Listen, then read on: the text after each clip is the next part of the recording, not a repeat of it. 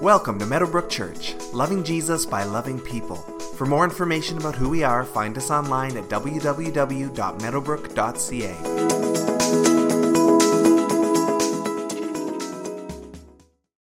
Well, good morning. As Mesh said, my name is Ben, and I have had the privilege of growing up in this church. I've actually been here since I was in grade 8, I believe. Member for 11 years. Throughout that time, I've been involved in various ministries and missions trips. I've had the honor of being the interim youth pastor, actually before Xavier came on. The church has supported me through so many things, and it's actually funny, I was thinking about it. I think the last time I was up here was to ask for money, so this will be a little bit different. Through mission trips and stuff like that. I currently just finished my third year of doing my bachelor's degree at Tyndale in Toronto. I'm actually leaving for my fourth year next week, so if you have anything you'd like to respond to or comment, please do it today, because I won't be here next week. So, yeah. One of my favorite parts of the program that I'm in is the opportunity to research, and I don't know if a lot of other people enjoy it as much as I do, but just the paper writing and getting into these little bits of the word in order to understand it more and to see how everything fits together as a whole, as a complete whole.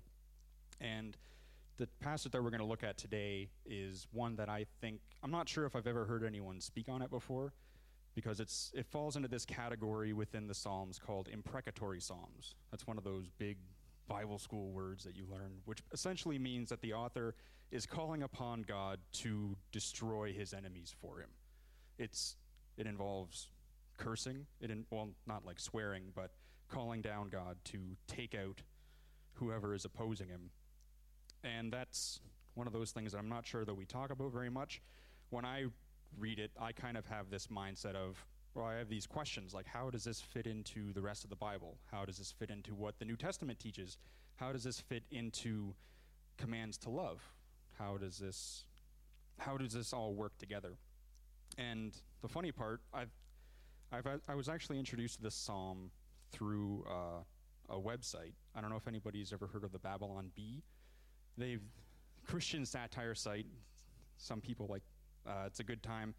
But they had an article that I read about a year ago and it was just titled, "Family Mistakenly Put Psalm 58:6 on Their Christmas Card," which is actually the title of the sermon today. I think it might be on the bulletin. "Oh God, shatter the teeth in their mouths." So, along with the article, there's this picture of this smiling family with their Christmas sweaters and snowflakes and stuff, and it says, "Oh God, shatter the teeth in their mouths." And that got me thinking, how exactly does this work? And it almost became kind of like a challenge in my head of how would I be able to explain this in such a way that it is helpful for the church? How does it fit into the rest of what the Bible says? So what began as I thought of it as a goofy little challenge, became a big interest, especially when I keep in mind what Paul writes in 2 Timothy 3:16, that all scripture is God-breathed and useful for teaching, reproof, correction, and training. How does this psalm fit into that? If we believe in the cross and grace and all these different things, how does a psalm like this fit in? So the goal today, I would say, is simply to demonstrate what we can learn from this passage that may make us feel uncomfortable. I know I was uncomfortable the first few times that I read it, and the number of connections that can be made between this psalm and the New Testament, because as I was studying, there are a lot of them. So I'm just going to start off. I'm going to read the first section, and then we're going to kind of walk through it. So the psalm begins, "Do you rulers indeed speak justly? Do you judge people with equity? No. In your heart you devise injustice, and your hands mete out violence on the earth. Even from birth the wicked go astray. From the womb they are wayward, spreading lies. Their venom is like the venom of a snake, like that of a cobra that has stopped its ears, that will not heed the tune of the charmer, however skillful the enchanter may be." I actually forgot to mention, if you're using the Pew Bibles, it's in page 570. Hopefully you found it before I just kind of jumped in. So right up front, David, this is a Psalm of David. He makes it clear. He's confronting the wicked rulers that are throughout the kingdom. These are typically, they're people who are put in authority but don't have the true heart that God desires for his leaders. And this word can be used in a few different ways. The ESV, I read from the NIV, the ESV actually says gods, which essentially means the same thing. It's used in a couple different areas, just referring to leaders. And kind of the way that David is using this, he can either be referring to human judges, human leaders within Israel, or it could have a deeper meaning based on different textual traditions. I don't want to get into a ton of detail, but another way that it could be read is silent ones, or which could be referring to idols, who are frequently said, compared to God, as those who don't speak, compared to the God who does speak. So this, right from the beginning, David is kind of being ambiguous in what he is referring to and who he is addressing. So for the most part, we'll kind of see it as he's addressing rulers and judges, but kind of keep that reference to spiritual powers and spiritual darkness kind of in the back of your head, because we're gonna come back to that a little bit later. And his purpose, he's confronting those in the kingdom who are taking advantage of the less fortunate. They're dealing poorly with the poor.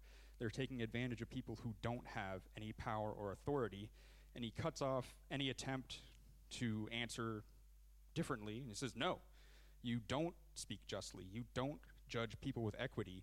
You devise injustice, and your hands mete out violence, which brings another connection, or it brings a connection with the Gospel of Matthew, where Jesus is talking about from a good tree comes, like from the heart comes your actions. There's a connection here between the heart and the hands, your belief and what you do. And they are essentially the opposite of what God requires from his leaders and his judges. David goes on to describe them as wicked from birth, which, that's in verse 3, which could mean that he's kind of broadening his scope a little bit, because the rest of the Bible it addresses the fact that humanity is wicked from birth. So he's not necessarily just dealing with leaders, but he's dealing with just the wicked, this general group of those who are outside of the community of God, those who have been chosen by God and saved by God. So yeah, that could broaden it. Some people have used it to prove things like total depravity and stuff like that, but I think that's beside the point. He then likens their words to the venom of a snake, and follows that with an image of a snake that has covered its ears in order for it to avoid hearing a potential charmer. I don't know, does that sound like a funny image, like a snake trying to cover its ears so that it doesn't really work out? I saw somewhere someone described it as the snake would like press its head up against the ground and then use its tail to cover the other side. I don't know, I think it's kind of weird, but this image is actually picked up throughout the New Testament. You see just the comparison of the wicked to snakes is taken up a few times by Jesus in the Gospels, as he describes the Pharisees as a brood of vipers, the children of vipers. And the children of vipers. And this image of the vipers stopping their ears so that they can't hear the charmer is actually picked up in Acts 7. Now, Acts 7 is where Stephen is giving his defense before the Pharisees. And right before, so at the very end, Stephen, he goes through this long speech, and then he says, you guys refuse to listen to him. Like, you refuse to recognize Jesus as the Christ. And Luke, the author of Acts, describes the Pharisees as literally stopping their ears as they rushed towards Stephen to stone him. They couldn't bear to hear the truth of the word of God that he was telling them. So in order to avoid it, they stopped their ears and kept themselves from listening. The wicked described here are incredibly obstinate in that they absolutely refuse to listen to correction, which I would take, this is an image of the wicked that is incredibly helpful when we think about evangelism, because oftentimes we think about our training and all these different things as ways to make us better for it. But if we're not depending on God to change the hearts of those that we're talking to, we're not going to get anywhere. I don't know, I've never seen anyone actually get argued into conversion. It always takes the work of the Spirit, and it takes faith. And yeah, this describes the wicked as refusing to listen. And that kind of wraps up the first section. I think this section has been fairly straightforward, right? David calls out judges, calls them snakes who refuse to be charmed. I don't know. Doesn't take a lot of explanation. But the next section is where things get a little bit trickier, because this is where the actual curses begin. So starting in verse 6, he writes, "Break the teeth in their mouths, O God. Tear out the fangs of these lions. Let them vanish like water that flows away. When they draw the bow, let their arrows fall short. May they be like a slug that melts away as it moves along, like a stillborn child that never sees the sun. Before your pots can feel the heat of thorns, whether they be green or dry, the wicked will be swept away." Now, some of that imagery can be a little bit intense, I would say. But take note of the attitude that David has towards those that he is confronting. He is asking God to take care of it. He isn't saying, give me the strength, give me the courage, give me the drive to destroy them. He's saying, God, I am trusting you to take care of this.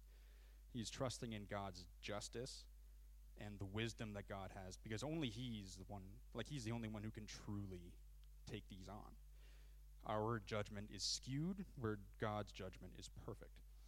Now, going into some of these verses, verse 6, where the title of today's sermon comes from, his first request is that God break and tear out the teeth of the wicked. But there is something a little bit more significant going on here.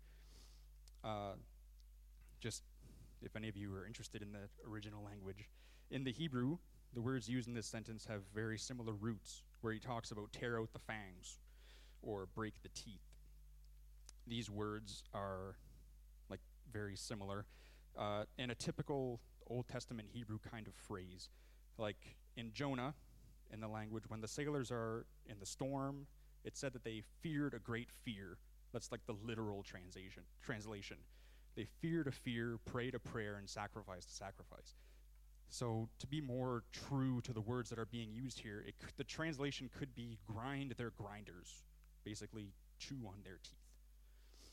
But I don't know, that sounds a little bit awkward, so it kind of makes sense that translators wouldn't keep that in there. But why is that significant? David is describing his adversaries as lions and poisonous snakes, two animals that hold tremendous power in their mouths. That is where the source of their strength is. I mean, sure, a lion has paws and stuff, but they kill through their mouth. That's essentially what he's getting at here. And this request, by saying, grind the grinders of the enemy, he's asking God, take them out at their strongest point by using their strength against them. This is a way, he's one-upping their source of power. And in looking through this, Augustine of Hippo recognized that this request is actually fulfilled in the New Testament in a couple of different ways. Note that when Jesus is confronted by Pharisees, they try to trap him in his words, and he answers in a way that renders them unable to speak. They don't know how to respond to what he's saying. He is essentially breaking the teeth out of their mouths. They were leading Israel astray through their words, through what they were saying. And Jesus is rendering them completely useless. Augustine also takes this a step further by saying that this request is actually fulfilled through the cross. When you think about it, Satan is described throughout the Bible as he has the power to lie, tempt, and accuse. These are all things that draw power from his words or use of language. And his power, and in looking at this, his power particularly to accuse, because in Job, you see this court scene where Satan kind of strolls in and he's like, well, what about Job? Like, there has to be something going on here. He can accuse before God. And before the cross, he would essentially be right, because he can say, these people don't deserve, or they deserve justice, they deserve wrath. But through the cross, the wrath of God has been satisfied on Christ instead of on us, so that power of Satan has been broken. The Word of God died as a substitute for his people. In this verse is a request for the strength of the enemy to be destroyed in the same manner that it corrupts. In the cross, the Word of God, which is Christ, described that way in John, has rendered the word of Satan ineffective. Grind the grinders, break the teeth of our enemy. And yeah, I think there's a lot of hope in that. There's a lot of hope in the enemy being rendered ineffective through the cross. And this is followed by the hope that the wicked will vanish like water and that their arrows will fall short, which, vanishing like water, it's a common metaphor used for just their courage running away. One thing that I've seen a lot is a metaphor of like your insides become like water when you're just overcome with fear. And I think that's what he's referring to here. And then for the arrows falling short is a reflection of their weapons being rendered ineffective against the Lord, which it's interesting that the ESV actually hopes for the arrows to be blunted instead of falling short, which would still hurt, but it wouldn't have the same ability to kill, which I think is reflected in Satan's words being rendered less effective. Like, we can all testify that there are still temptations and there are still lies that we tend to believe, but they don't have the power to kill us anymore through the cross and through that grace.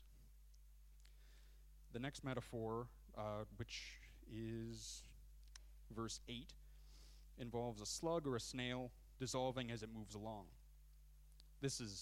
I never really thought about that, but this is based on when you look at a snail as it moves along, it leaves a trail of slime behind it. When, way back in the day, it would look like it's essentially dissolving as it's moving, like it's leaving pieces of itself behind, eventually getting smaller and smaller. This idea, just let them be like a snail that dissolves, is this idea that let these wicked, almost let them continue because they're going to destroy themselves. Their own actions will take them out, kind of thing, which is also reflected in Romans 1, 18 to 32, describing just this cycle of the wicked living in their ways, and they become more blunted to what God is saying, and then they keep going, they keep getting worse,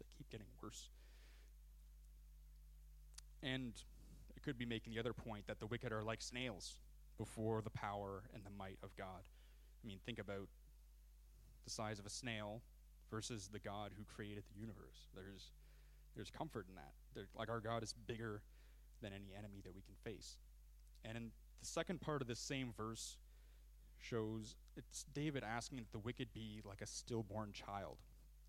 And I don't know about you, but the first time I read that, I wasn't really sure what to think. But when you reflect upon that idea a little bit, I think it starts to make sense within the context of the rest of what's going on here. He's been describing these wicked people in the first section, verses 1 to 5, even going so far to say that they were in their sinful condition since birth. And another way that the Bible describes people in this state is that they are dead or spiritually dead.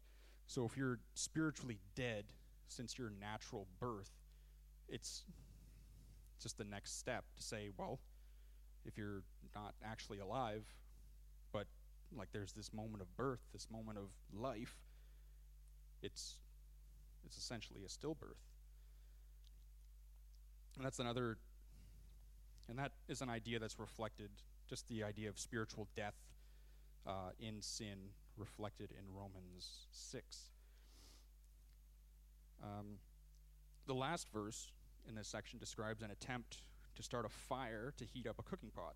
But before the fire can begin to heat up, begin to heat up the meal, the thorns, I believe he says, are swept away, when the key to this verse is the swiftness and the totality of God's intervention through his justice. I mean, this guy, he's like, okay, my food's going to get cooked. As soon as the fire sets, it's gone. And this swiftness, this totality is reflected in Revelation 18, which describes the fall of Babylon after it has been allowed to reign for however long. And multiple times, it says, in a single hour, Babylon has fallen, emphasizing the swiftness that when God will act in a completely visible and total way, the enemy doesn't stand a chance. It's going to happen quick. There won't be a struggle. It's just going to be God showing up and being like, this is what it is. You're done. Which leads us to the last couple verses, verses 10 and 11. The righteous will be glad when they are avenged, when they dip their feet in the blood of the wicked. Then people will say, surely the righteous still are rewarded, for surely there is a God who judges the earth.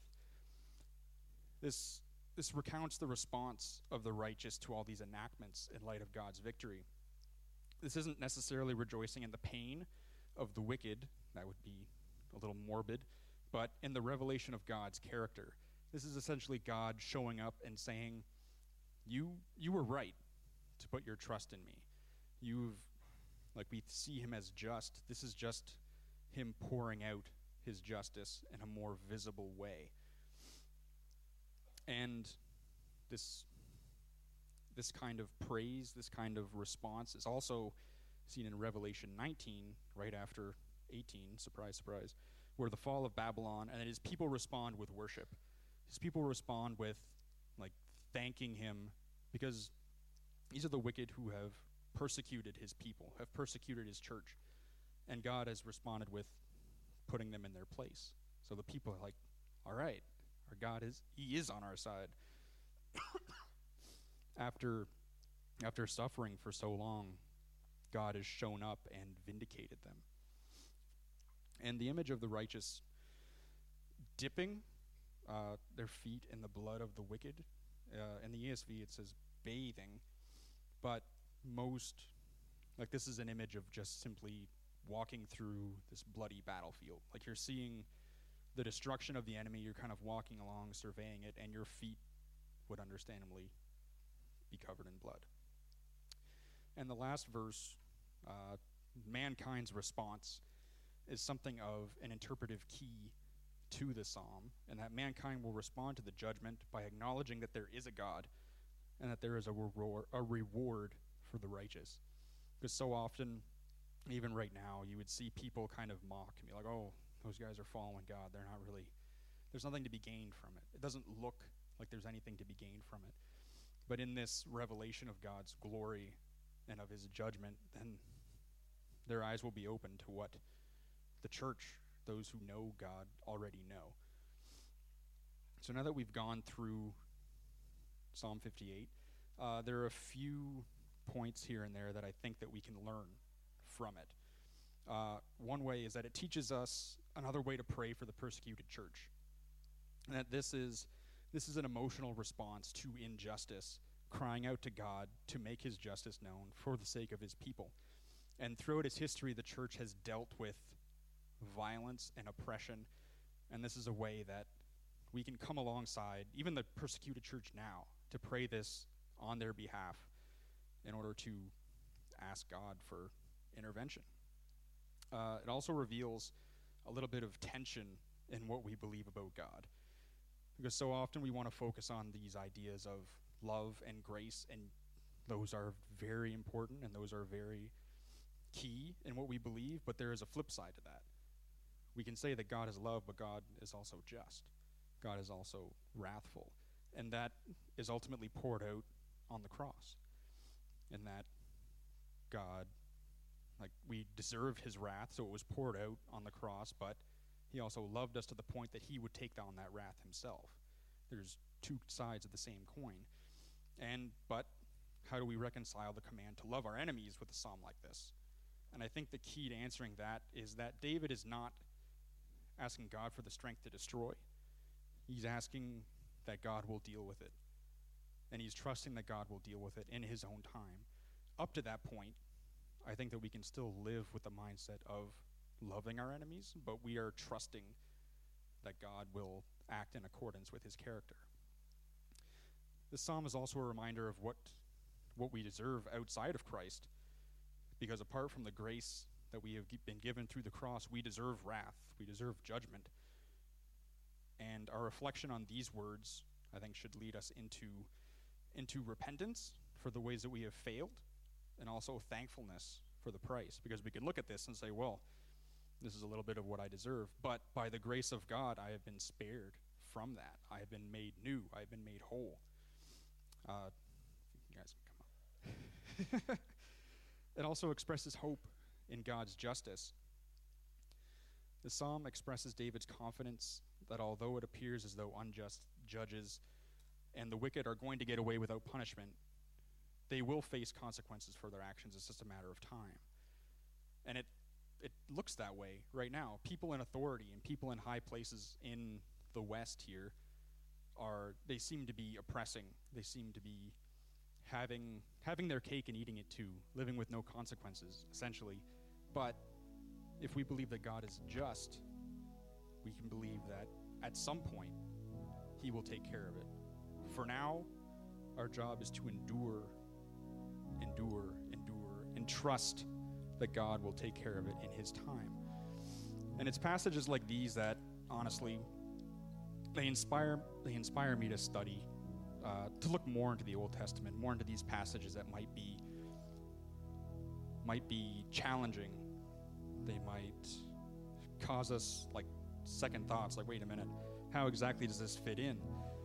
But when you dig a little bit deeper into it, you see there are a number of connections and ideas that are picked up in the New Testament. They're expanded on. And the middle, I think, verse 6 is fulfilled in the New Testament. It's fulfilled in the cross.